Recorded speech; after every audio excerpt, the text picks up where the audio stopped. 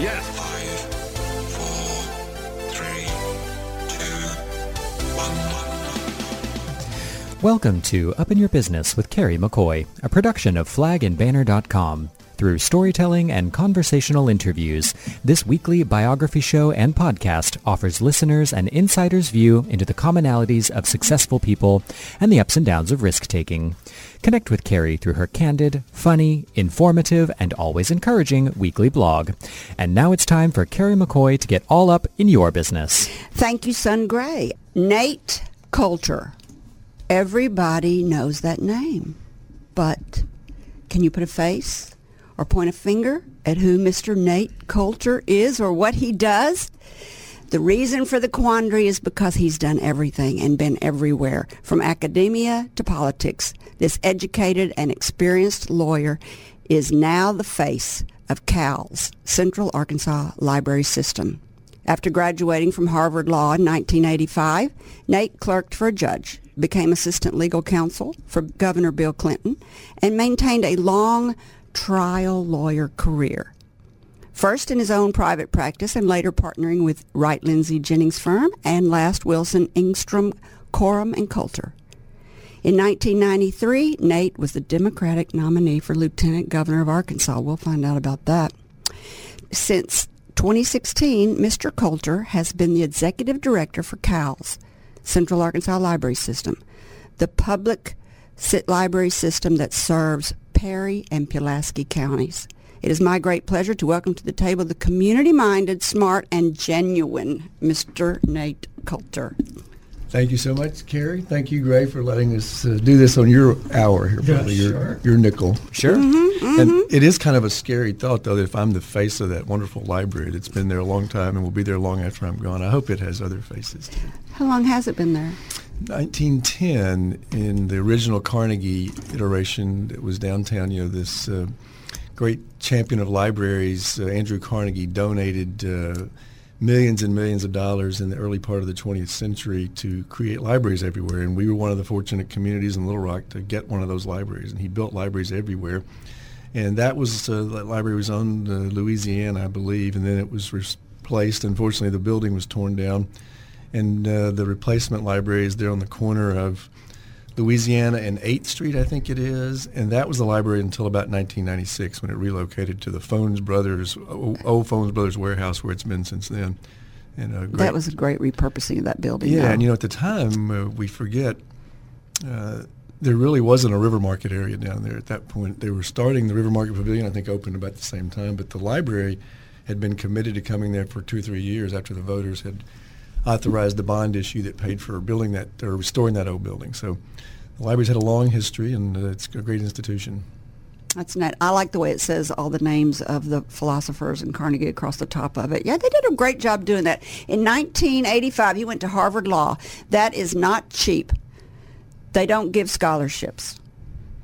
Well, somebody asked me, just this week asked me, did I have a big student debt? I said, no, I had a great father who worked 7 days a week in his 3 small-town furniture stores selling appliances and carpet and TVs and the like. And he worked, I think he realized later in his life, he worked too much that he didn't spend enough time with his 3 sons. He regretted, like a lot of us do, parents do when we get older. But he did educate all of us in a great way, and he was devoted to education.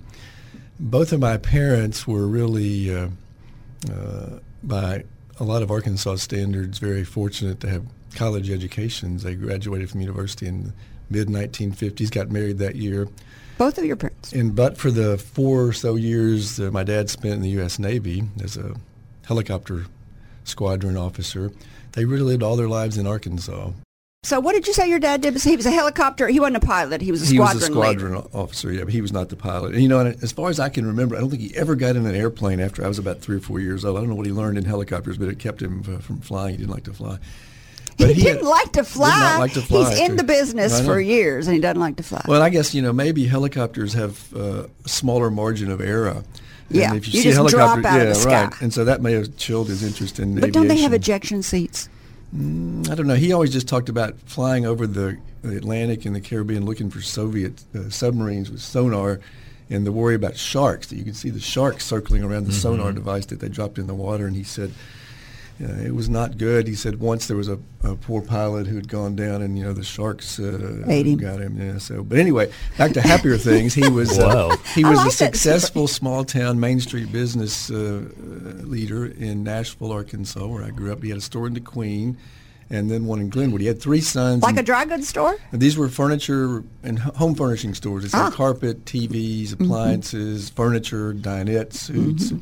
And most of what I learned about real life, I learned from being a delivery boy for my dad's furniture store when I got to be 14. Yeah. So he knew the labor laws, the child labor laws allowed you to work your kids when they turned 14. That's right. So I started working on weekends after football season and after school. And that was a lot. I learned a lot of things delivering furniture across 2 or 3 think counties. we do not do a service to our children by letting them not work late in life. I also began working at 14, and it's just a great time to start honing your social skills and learning work ethics. Yeah, and one of the things I've realized now as I've gotten into my 7th decade, I guess if you're in your early 60s, you're in your 7th decade. No, you're in your 6th. Sure. That first decade was 0 to 10. Yeah, wasn't I think it? it's technically your 7th. It's scarier to say 7. Really? Yeah, it's discouraging. You're bumming me out over here.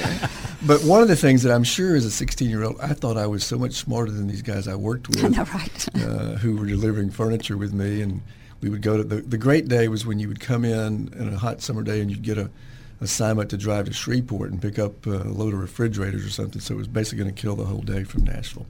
But I realize now that I learned a lot from these guys because although they didn't end up with the kind of education that my father and mother afforded me, they did have a lot of smarts, and they were insightful. And hanging around them on the dock and making deliveries on country roads in southwest Arkansas was a good education. So you got both sides of your brain developed at a young age, education and common sense. Wisdom, as some people call it. I can only say I have common sense because I don't have a lot of education. Everybody that ever listened to my radio show knows that. But well, I would say I got the opportunity to get wiser and be educated. I'm not sure I always fully availed myself of those people around me who were there to teach me. I tried, but it wasn't for lack of opportunity or exposure to So how did you pick Harvard School and being a lawyer? There is a story that will sound sort of hackneyed or cliched, but I had literally a little old lady English teacher, and she was not old, I'm sure, by my standards now. She would have probably been in her 50s when she was teaching 11th grade English in Nashville, Arkansas. And she called me up to her desk one day. She said, "Where are you going to college? Are you thinking about that?" I said, "No, ma'am, not really." And she said, "Well, why don't you think about going somewhere different?" I said, "Well, my parents went to Fayetteville. I'll probably go to Fayetteville." And she said, "Well, why don't you think about going someplace far away just see what you can do?" And I said, "Well, like where, Miss Bird?" "Why don't you go to Harvard?" I had no idea where that was. I knew on Saturdays, if you were interested in college football, as I was in high school, you had to watch through all these earlier East Coast scores from places like Harvard or Holy Cross or Colgate or Cornell, and I didn't know anything about any schools on the East Coast. But Miss Bird was the sort of teacher that when 17-year-old boys got loud, she didn't have to raise her voice. She just looked at them, and we listened. And when she said, "You need to go think about going someplace else," I said, "Okay, all right, well, show me how to do that." And then all along it was, "Well, I'll do this to appease Miss Bird, but I don't know if I really want to do that. But I'll just go along with her because I wanted to satisfy or please her and make her happy." And then once I was admitted, I realized what a wonderful opportunity that was. So you got admitted. I didn't want to pass on that. But there were times when I was wondering about the wisdom of Miss Bird's advice. But why? Well, I was from a small town, and I'd been a warm small town. Now you're in Massachusetts, freezing to death. And it's a lot busier and crowded, and people are not their folkways are not as friendly. And so for Harvard Law School, do you just go 4 years for an undergrad? That's 3 years. You went 4 years for undergrad and 3 years. So I had too much of a good thing. 7 years in Cambridge was a lot. So then you came back and you own your own practice. Well, I actually first came back and worked for Judge Isley, probably as a federal law clerk. Best job I ever had, because when you're a law clerk for a federal judge, lawyers return your calls. When you're practicing law, they don't necessarily do that all the time, but they want to know what the federal judge has to say about their case, so they would return my calls. And then I went into private practice and had a couple of hiatuses when I was dabbling with politics. And as one friend later said, Nate, you have a mandate from the voters to practice law after I'd lost an election. Oh, nicely said. Yeah, right. A mandate from the voters to practice law. So That's I a went back to nice way of saying, practicing it's too law, bad yes. you lost. Right. So practicing trial law is tough. You got to really prepare. And don't you have to get up and make speeches and pace in front of a jury? In trial law, jury law, I mean, don't you have to? Did you ever see My Cousin Vinny? That's Yes. what a lot of trial lawyers do. But Like hard 3 part about- times I've seen that show, It's a like great 3 movie. times. It's great. The hard part about trying lawsuits is that they're never alike, and no matter how long you do it, there are 1,000 things you worry about not quite working the way you've prepared for them to work. Mm-hmm. And the stress of that doesn't seem to get any better no matter how many times you've done it. So the learning curve remains pretty steep, or the anxiety and the stress of it. So when I decided after I'd turned 50 that I was going to look to do something else that was maybe a little less adversarial And a not little as less much stressful. work to get preparation. Yeah, most people are going to work whatever job they have at whatever level their personality makes them work. They're going to try to be prepared. I still do that. I probably work as hard now as I did as a trial lawyer, but the stress is different. I don't have to be worried about clients being disappointed in outcomes of cases where I've been their lawyer for a year or so. You worry about other things. But you work hard if you're just inclined to. I used to tell my kids, they're now adults, but I'd say, I got half of my dad's work ethic, and I think sometimes y'all got half of mine. And they didn't like that in backward compliment. But my dad had a very stringent work ethic, and I was fortunate enough to be around that and picked up some of that. So whatever job I've had, I think I've tried to work it pretty hard. But lawyering is rough because some people are always in their, especially if you're a trial lawyer, are always in a bad place. They've either been sued or they need to sue someone. And I used to tell people it's not a good way to resolve things. It's better than more primitive ways of fighting or drawing derringers at 12 paces on the banks of the river. But it is a rough tool to try to get something approximating justice. And people most of the time feel like they had to accept something they didn't want in order to get something else they did want. And it's a rough outcome. So people are not always entirely happy. But I think it's so much better than other ways humans have had for solving things. Yeah. There's always a compromise. So you said when you decided to get finished with that stressful job, you decided to do something else. When it came to you that I'm not going to keep working this hard, what did you decide you were going to do? Well, I had a lot of bad ideas, as I've often done. I've been sort of like Winston Churchill said about America. You can always count on America to do the right thing once they've considered all other options or tried all the other possibilities. I had rummaged through some other possibilities in my mind, but finally wound up, again, maybe serendipitously, with somebody or some group of people influencing my advice, giving me advice and influencing it at the library. And it was really, in some ways, ideal for a person who'd always been sort of interested in books and a little bit of a nerd. And it also had some overlapping things with lawyering. The library is really at the core a very democratic little d institution like the courthouse is in theory. Everybody should have access to the courthouse. Everybody should have access to materials they want at the library or resources. And there are a lot of overlapping things like intellectual freedom. First Amendment issues are dear to lawyers, and they're also dear to librarians. We want people to be able to read what they want to read, write what they want to write. Oh, we're going to talk about banning books later. Don't go there. If the library doesn't have some books in it that offend everybody, then it's probably not a very big library. There ought to be things in the library that are bothersome to everybody. But that's what the library is for. So you didn't go from private practice for yourself into the 2016 working for CALS, Central Arkansas Library System. You went to Wright Lindsay Jennings. Talk about high pressure. Well, I was in a big firm at the Wright firm. I have lots of friends. They're great lawyers. And then I decided I was going to do a smaller firm where, you're a little more responsible for buying the paper clips and the legal pads. And is that the Wilson Engstrom Quorum? And you're a partner there? And I did that for about 20 years. And then I was fortunate enough to get an opportunity to go to the law school in Fayetteville for an appointment for 2 years as a faculty member, practitioner. Did you have to move up there?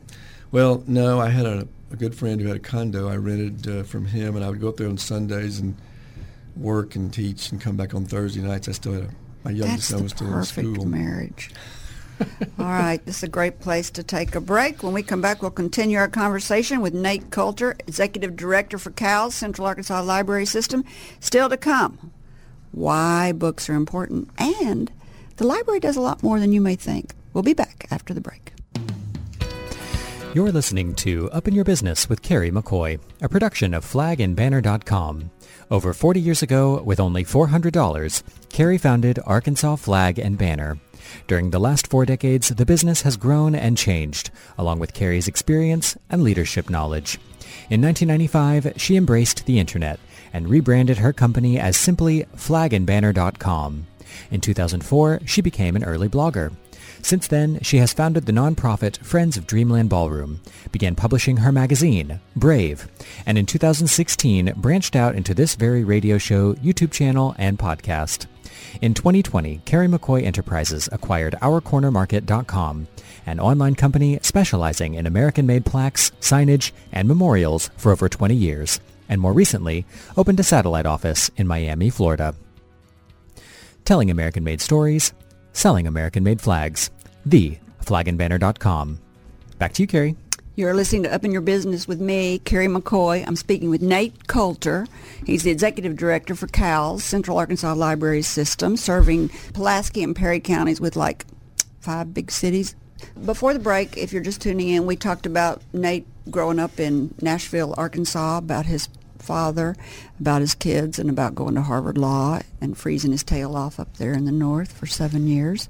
And then we talked about him being a trial lawyer and the stress of that. And I know from friends that do that, you're always on the egg. Every time you win a case, you're back on zero again. You're starting over. But now we're going to talk about the library system. But before I do, I want to mention that, didn't I read where you were a founding member of Our House? I was. That was one of the great things. If you're a lawyer, a young lawyer, you've got time on your hands. All sorts of boards and community organizations are looking for volunteers in the form of a lawyer who will help. So yes, I was on the group that filed the Articles of Incorporation for Our House back in the mid-'80s, probably 86 or 87. A lot of great people working from different congregations. The Jewish Federation had a representative.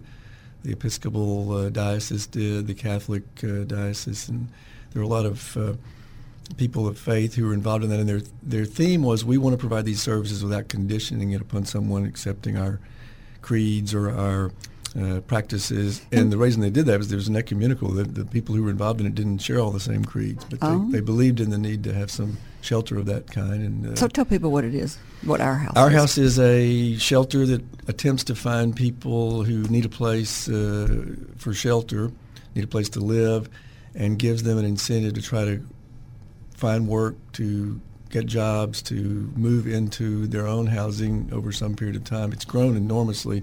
Ben Goodwin has done a tremendous job. They've launched a big building project. I think they've raised $14 or $15 million. They're expanding. They've really expanded. When we first started in 1985, I think it was in the old parish hall of St. Andrew's Catholic Church downtown on Louisiana Street. That building's no longer there. It moved for a short period of time, I think, into a building on Main Street, and then it landed out there where it is now. On Roosevelt, next to the old VA hospital. But the campus has expanded. Is the VA hospital going to be part of their... Is that the building you're talking about? Yes, I don't think that... the hospital apparently has been purchased by a developer for some sort of retrofitting and maybe making condos out of it. But the shelter is a little east of the hospital itself. So I was wondering, the retrofit of these apartments that are going to be there next to Our House, are they for people that are coming out of Our House, out of homelessness? And is it part of their moving on up and getting an apartment? Is it going to become that sort of a place? I have not seen that. The only things I know are generally what I've read in the Arkansas Business or the Democrat Gazette, I guess. But I think that they're not really. I think that's a private investor, and Our House is a nonprofit. But Our House has a significant footprint down there, and they do take folks and families. That was the other emphasis that Our House was founded on, was we would take people off the street who had children and try to house them in ways that were stable for those kids. And the incentive was always to give them some stability and skills, give them a little bit of resting space to try to rehabilitate their employment possibilities, give them some hope, some process. And eventually, and I think there are lots and lots, hundreds and hundreds of success stories down there where people have achieved that. We have a program at the library that's related in some ways. We have a program for entrepreneurs, particularly entrepreneurs who are under-resourced. And we had they had a person in this program last year who had come out of our house and had his own housing.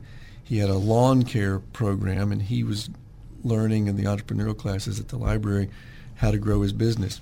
And he won some sort of, they had a contest for a business idea, and he won, and he was worked down there all the time. He was just, back to my point about you're sort of blessed at birth with your appetite for work, and some of us get a little more of that than others, but like my dad.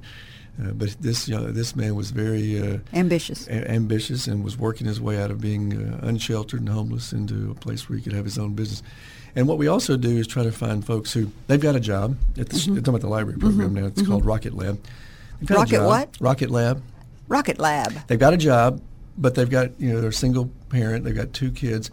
But they have a great idea. If they could just get a little mentorship, they get a little help, they get a little guidance, the kinds of things that lawyers who go to a new board for our house can give that board, they need that sort of help. So we have volunteers who come in and say, you need to perhaps buy this software program, come to the library and use it here to keep up with your books. And what they're looking for is just some encouragement, because as you know, starting a business can be very discouraging, and it's not a straight line to success. It mostly comes from friends and family that help you. Yes. So if you don't have family, I noticed where you had to get you had gotten money from my mother. Free to, you were living rent free as long as you painted the place, right? Yeah, in my first place when I moved out of my house. Yeah, Mom said you can have this place for your business as long as you paint the place and take care of it. Well, like your mom, if the library can give folks a chance to add $6,000, $8,000, $10,000 a year to their household income for a parent, single parent with 2 kids, that's just an enormous uplift.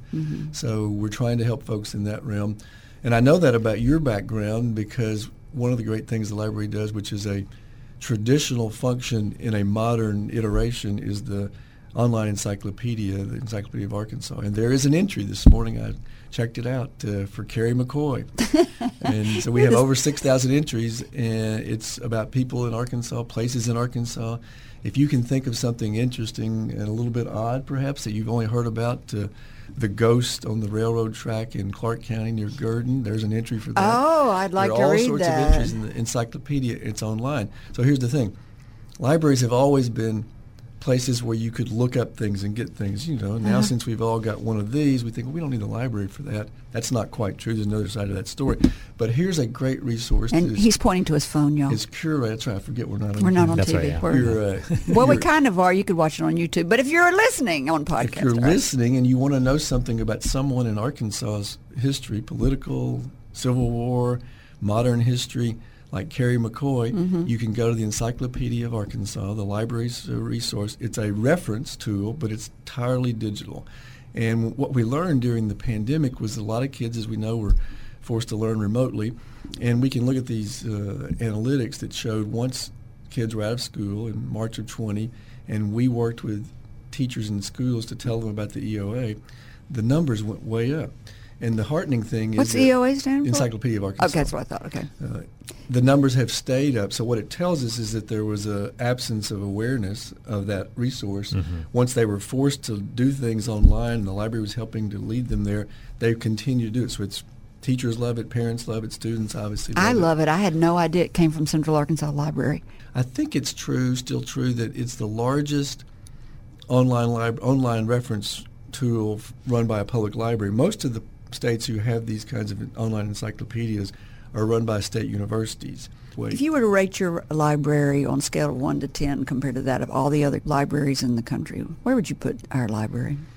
7? I would say we're probably an 8. In some things we might be a 10, some things we might be a 6.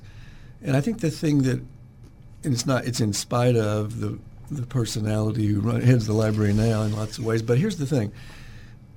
People come to me, and this is sort of damning with faint praise, and as a native it bothers me a little bit, but the essence of it is good. They'll say, I moved here from Iowa, or I moved here from Washington State, or I moved here from Illinois. And I didn't really expect the public library in Little Rock to be as good as it is. It's as good as the library I left behind. So they're telling me in an objective external way that my 8 is probably about right. we want to be a 9 or a 10. There's no resting. The other thing the external affirmation, last year in 2021, we were the Klein Community Impact Library of the Year. That was a national competition. We did get a $250,000 prize that we're spending on playground equipment. Did you spearhead that? Did you have to write the application? Staff did. I was involved, but I have great staff. Most of the successes that the library has of that sort are done by the staff. And as you said, I may be the face of the library, but the hard work gets done every day with the people who are in the It's always that way, but they got to have a good leader. It Before we talk about the library and how awesome it is and all the things it offers, which I think people are going to be surprised to find out that it's more than just books. In 2012, you were appointed to the faculty of the University of Arkansas School of Law. And what I found really interesting in that, you said in the last segment that you spent four days up there, up in Fayetteville a week, but you established a walk-in clinic for homeowners facing foreclosure. This seemed like a little bit of a segue into what you're doing now, helping the public. Talk about how that came to be. Yeah, that was probably an omen or a portent of where I was going to wind up.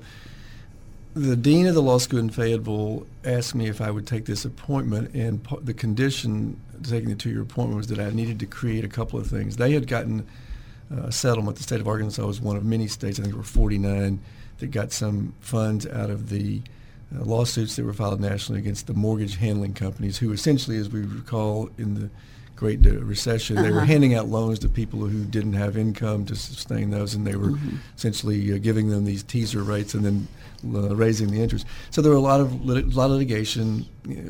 Money's paid by large mortgage handlers, and that money gets divided among the states. So the deans of the 2 law schools here got some of that from the Attorney General. The dean in Fayetteville says, let's set up a clinic and let's have some classes on mortgage finance for students. So what we did, I shopped around. I didn't know where to put it. We had students that we were teaching how to help counsel pro bono with my law license on top of it to supervise them. So where can we put this? And we looked at the electric co-op building, some other places, and people were saying, go to the library, because everybody trusts the library. It's not got an agenda. If you get help with the library, they know it's just because that's what you have available. It's nobody wants to sell you anything. It's not it's non-threatening. It doesn't have an agenda. So we wound up in the library, the Fayetteville Library. It's a wonderful library. And we were there once a week with students giving advice to people who would come in. You could schedule it or you just walk in. And so that was an indication to me that turned out to be true when I got this job. The library is still this place where, for different reasons, different people in the community go there, and they all find something about it that is helpful and they trust it. And one of the great side effects of all that is if people are coming to some place like a park, a public library, for whatever reason, to walk your dog or to sit on a blanket or throw your Frisbee, and you're around other people who have a different background, that's a great thing. It's called social infrastructure. The library is a great part of that. The library draws people from all sections, all sectors of the community, and it's a heartening thing to see people appreciate the library. You know, we live in a very polarized society. That's no secret. But one of the things that I think is heartening is that so many people trust and respect their public library. When we had a couple of ballot referenda, we got large majorities to support the library because everybody You know, when I started Arkansas Flag and Banner, there wasn't the internet because it was 1974 or 5. And so I had to go to the library to research. I can't remember the name of this big tome that I had to take off. This book was gigantic, and I had to take it down and put it on the table and flip to, it's like a Yellow Pages, and flip to where you could buy flags manufacturers, and found a flag manufacturer. Found a list of them that I could call. And yeah, it was very, you're right. I mean, it does so much. But the funny thing about libraries, so my granddaughter found out that the internet was only, 15, 20 years old, I guess now. She thought it came down with Moses. She just didn't know. She's 16. She didn't know. It's always been there since she's been around. And when she found that out, she asked my daughter, she said, well, how did y'all find anything out? And my daughter said, we went to the library, and she was aghast. Oh, yeah. Or we just didn't. It's like, we just didn't. Yeah, right. Well, the other thing... How far away is the moon from the Earth? It's like, well, I don't know. I don't know either. You just kind of don't know. Oh, and you got encyclopedias. Yeah, we had the World Book. And paid it off over a 6-month or 1-year payout. All right, we're going to take a really quick break. And then we are going to come back, and we really are going to talk about more about the library and the things that you can use at the library. It's kind of amazing. We'll continue our conversation with Mr. Nate Coulter. He's the Executive Director of the Central Arkansas Library System in downtown Little Rock. We'll be right back. The holiday season is upon us, and for lots of you, that means being generous with donations to organizations. Here's a good one that flagandbanner.com is associated with. Let me let you hear from Matthew McCoy, the director of the Friends of Dreamland Ballroom. I'm Matthew McCoy. I am currently the director of the Friends of Dreamland, which is the nonprofit that is restoring this beautiful ballroom that we're in. Dreamland. I certainly have always loved old buildings, and we always grew up in them. I live in an old building now. Remember us on Christmas. Donate before the end of the year. It's tax deductible, and you'll be going towards a great cause. It's a labor of love for us, and we hope that you'll give, and we hope you'll come and use it. Remember the Friends of Dreamland. You're listening to Up in Your Business with me, Carrie McCoy, and I'm speaking today with Nate Coulter of Central Arkansas Library System, CALS. The library has as their mission to provide resources and services to help residents reach their full potential and to inspire discovery, learning, and cultural expression. So how does the library get funded? Millage rate?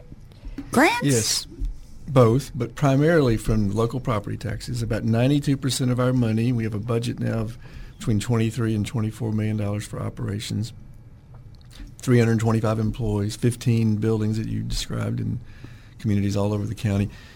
The bulk of that money is coming from local property taxes. What I've said, and many people before me, is the library really is your best illustration of local control.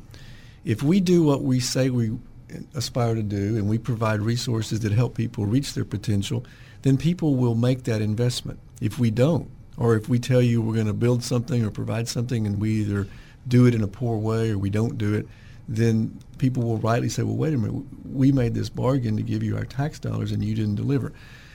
Long before I got there, my predecessor had expanded the library to lots and lots of neighborhoods, and Bobby Roberts had always delivered on what they offered to provide. The money comes from the county property taxpayers.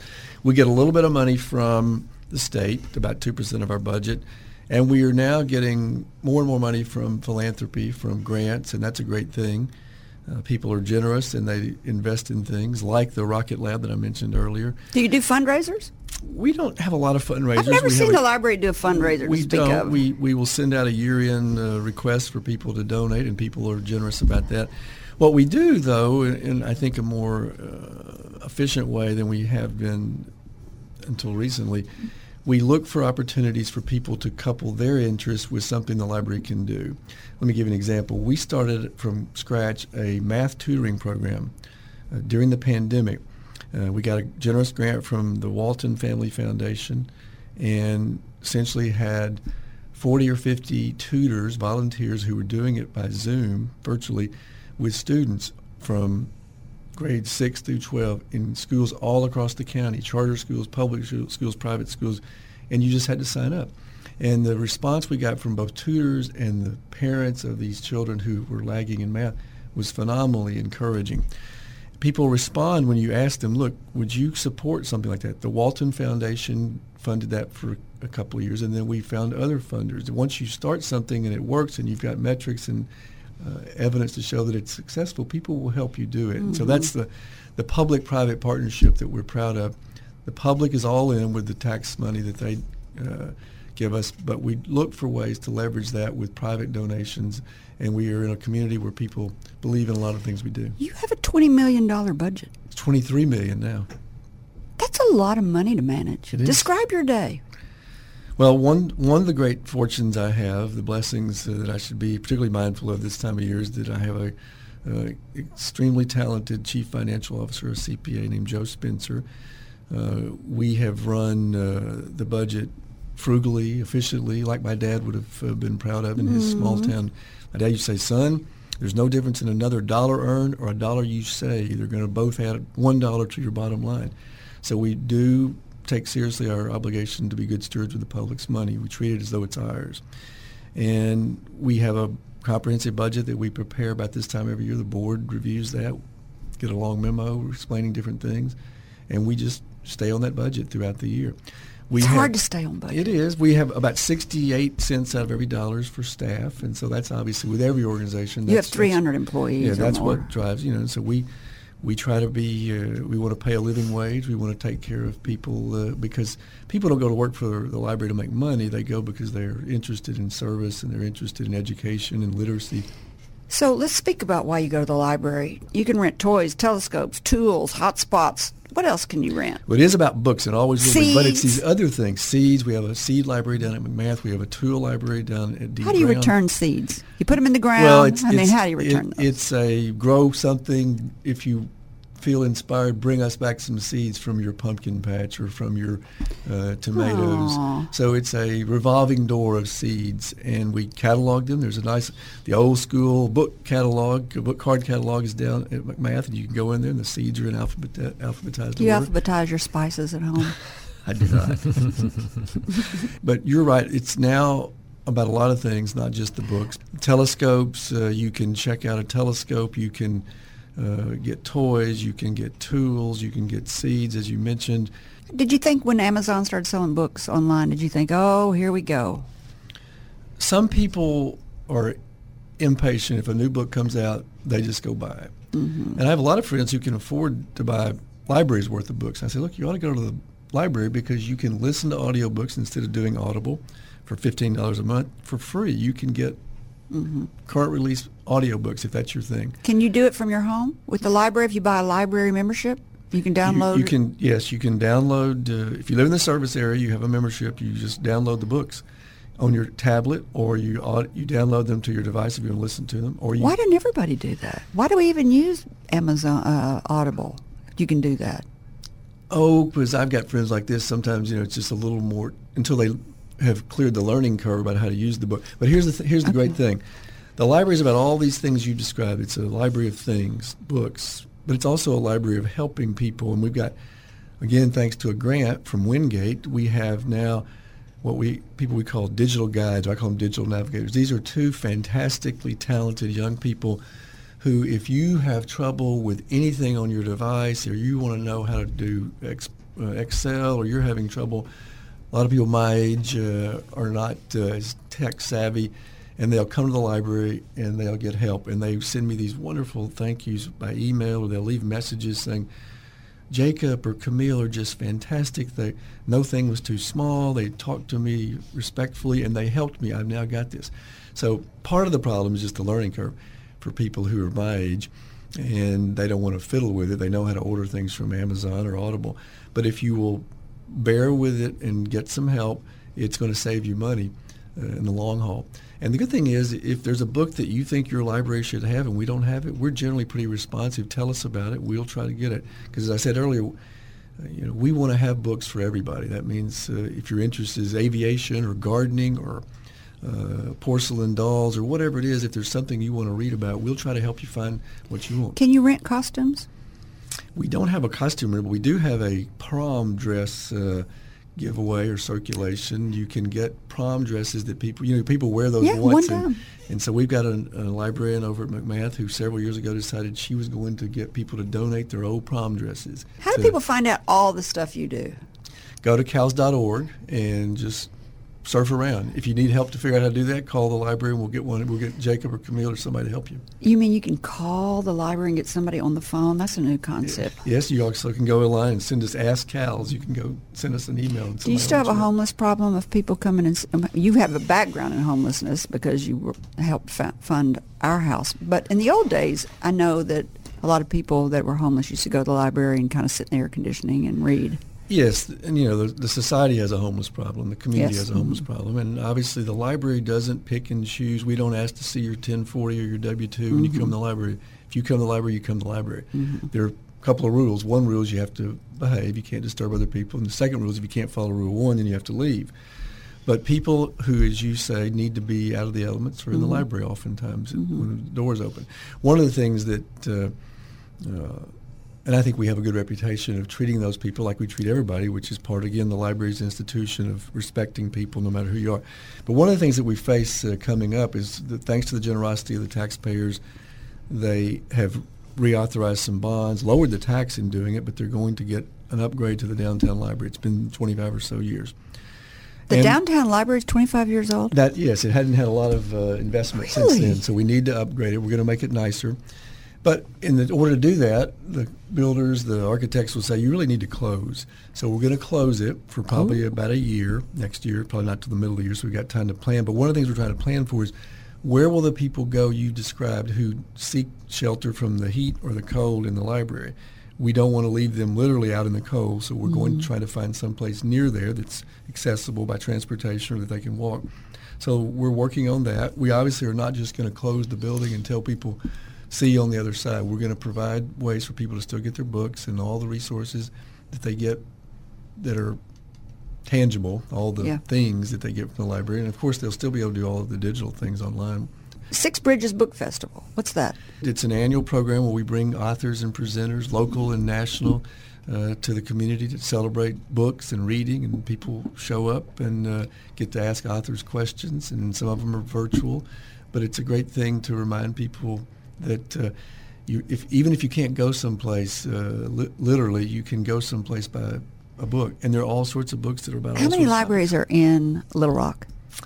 There are 8 libraries in Little Rock. That you maintain. Mm-hmm. Is the Hillary Clinton Library? That's a children's library over on 10th and Jefferson. That is a beautiful library. It's a wonderful library. Yeah, it's a children's library. There is also, back to your point about other things, we have a greenhouse over there that kids can see plants growing. We have inside the library there is a live active beehive. The bees, we've engineered a way for the bees to get inside a little pipe that they're smart enough to figure out, and they come in. We learned after we did it the first year or two that you have to actually put a cloth over that most of the time. Kids can pull it up and take a peek at the 20,000 bees and the queen in this hive. But the bees didn't like it if it weren't dark in there most of the time. But it's fascinating for kids to see the bees. There are all sorts of things. It's like a discovery museum. We have a kitchen there. Really we do cool. things that we teach.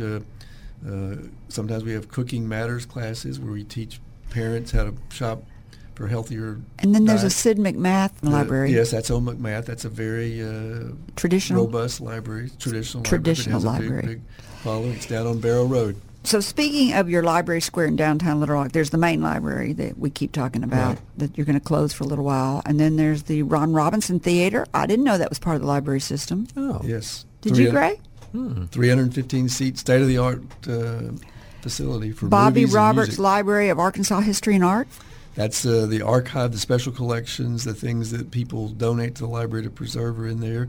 We have some art in there. It's just next door to the theater and just across Rock Street from the main library. Gallery and bookstore at the library square. On the corner of President Clinton Avenue. So you can buy that's like gifts. We have used books are in there. That's gifts for Christmas. Art, things that are made by Arkansans in there. And then the lab resource, Rocket for Rocket local Lab, inspiring, and that's all on your website that you can find. There's a co-working space there for people, young entrepreneurs, and we teach an academy class there with local instructors. I love it. None of that, by the way, will close. The only thing that will be closed will be the big old main library that has those names that you liked around the top of it. And the architects are working now. We may have some surprises for that, so we'll see. All right, this is a great place to take a break. We'll come back. This is our last break. We'll come right back to finish our conversation with Mr. Nate Coulter, Executive Director of CAL's Central Arkansas Library System. I'm going to ask him about banning the books. It will be his last question in the next break. We'll be right back. Let's talk about the biggest fundraiser that happens every year for the Dreamland Ballroom upstairs at Taborian Hall, the home of flagandbanner.com. And the next event has been set, Saturday, February 11th. Tickets are already on sale at dreamlandballroom.org. Make sure you buy yours early. Get a table so you're right up front. And if you're interested in sponsoring Dancing into Dreamland, you can contact the director of the event, Matthew McCoy, right there at flagandbanner.com and ask him about sponsorship opportunities. Also, one more thing, volunteers are needed. The Friends of Dreamland need plenty of help setting up and running and even breaking down the event afterwards. Again, Matthew McCoy can help you if you're interested in volunteer opportunities. But for sure, buy some tickets for Dreamland Ballroom's Dancing into Dreamland, February 11th, 2023. You're listening to Up in Your Business with me, Carrie McCoy, and I'm speaking today with Nate Coulter from CAL's Central Arkansas Library System in downtown Little Rock.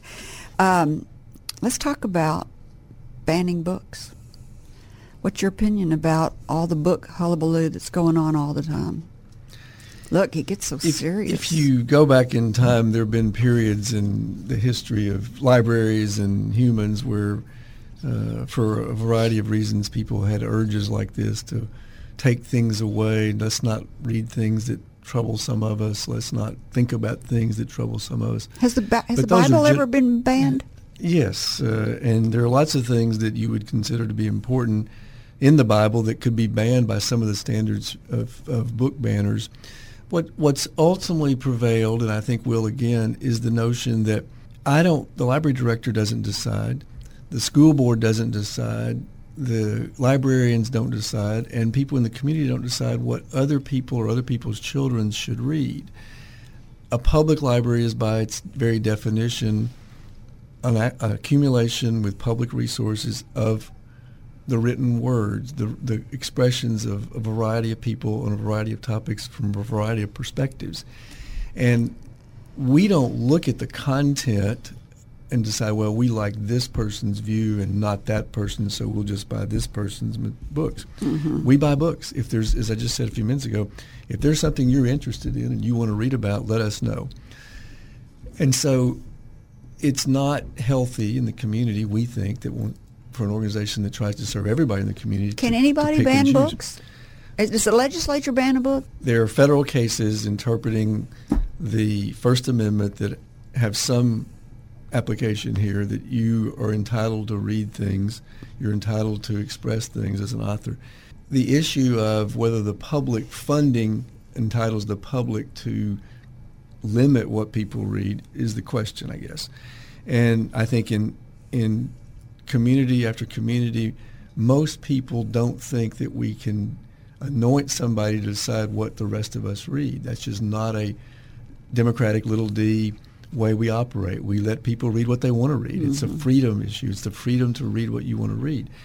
And we absolutely encourage people to be aware of what their kids are reading. If you don't want your kids reading certain books, then you have every right to do that, and the library will partner with you in trying to help you. We have information we can provide you about the online access for your kids, and we will help you, guide you, tell you how to be involved in that and make decisions that you want to make for your child. Mm-hmm. But we just don't want you to make it for my child or somebody else's child. So you urged Ernie Dumas to write his book, one of my favorite books. So I got the idea that I would talk to Elaine, his wife, and say, look, we're going to pay Ernie in advance a nice little grant. Guilt him into doing it. And she said, yes, we have a big trip planned. I'm going to make him do that. So to wrap it up, what's the best thing you think the library does? The best thing the library does is help people find what they want to find to get wherever they think they need to get, whether it be a class, whether it be help on digital technology, whether it's Do they have classes? We have classes down at the library. On what? Learning to sew? I need you to teach people to sew. I think you can do that in Jacksonville at our branch over there. We do have sewing machines. It's the Nixon Library, named after a woman who worked there years and years ago on Main Street in Jacksonville. So how do people connect with the library? They can call you, go online? Yes, they can call 918-3000, or they can go to cals.org. They can find us. We've got Twitter. We've got all the social media that younger people follow. What's the benefit of becoming a member?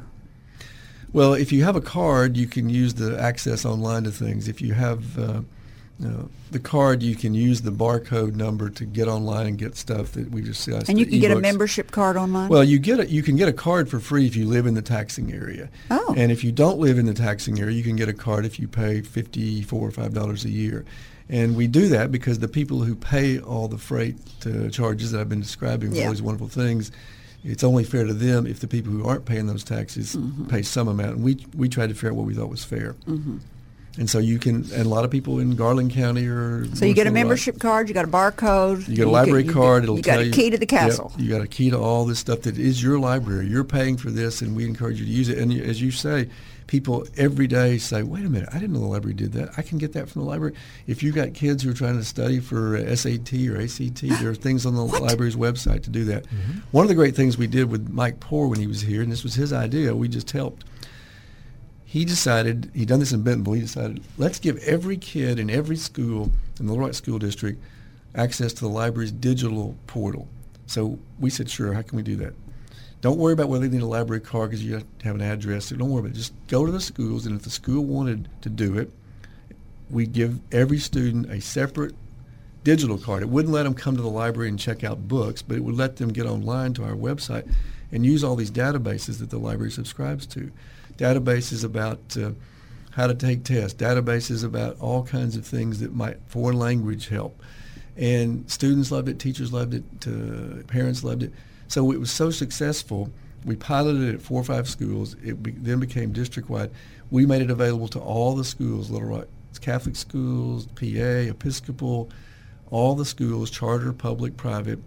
And most of them said, that's a great deal for our kids. We'll do that. And the students love it. So that's one thing you get. If you're a library card holder, you get that. You get that. If you're a student in one of the schools in the county, you get what we call the tech card. So they don't necessarily have to be a library card holder, but they get access to all the things that we subscribe to. One of the great things we have, it's sort of like what you're talking about calling the library. We subscribe to something that essentially allows you to ask questions and get homework help from a panel of people. I think this service is out of Philadelphia or somewhere. So if you have a science problem or a trig problem and you want help, the library can help you find somebody who will try to understand the problem, try to tutor you, if you will. And it's just amazing the kinds of things. And a lot of those things are not cheap, as you would imagine. Mm-hmm. But we think if you amortize the cost of it across the entire 344,000 people you mentioned earlier, and people are using it, then people's lives are enriched. We're helping them reach their potential of being better students, of learning more, of getting a better job. And that's what we're about. That is a great place to end the show. So I have you a gift. It's a desk set. Oh, boy. All right. Of the U.S. and Arkansas flag. Wonderful. I don't know if you have one down there at the library or not. One of the things when I got there was to explore how we could get a flagpole at the library. Bobby Roberts was in the Navy, and he wanted to do one of these nautical flags where you have 3 flags. Oh, yeah. Nautical flagpole. Mm-hmm. And it turned out to stick that thing on the roof and make it stable and wind was going to cost a lot of money. But now that we're doing this remodel, we'll look for a place where we can do it at less expense. Because I told you we're good stewards. We don't like to spend your money. Yeah, that's a good idea. All right. Thank you so much. You're I'll put this welcome. on my desk. Oh, good. Thank you. In closing, I want to say to our listeners, thank you for spending time with us. We hope you've heard or learned something that's been inspiring or enlightening, and that whatever it is, will help you up your life, your independence, or your business. I'm Carrie McCoy, and I'll see you next time on Up in Your Business. Until then, be brave and keep it up. You've been listening to Up in Your Business with Carrie McCoy. For links to resources you heard discussed on today's show, go to flagandbanner.com, select Radio Show, and choose today's guests. If you'd like to sponsor this show or any show, email me, Gray, at gray@flagandbanner.com. All interviews are recorded and posted the following week. Stay informed of exciting upcoming guests by subscribing to our YouTube channel or podcast wherever you like to listen. Carrie's goal is simple: to help you live the American dream.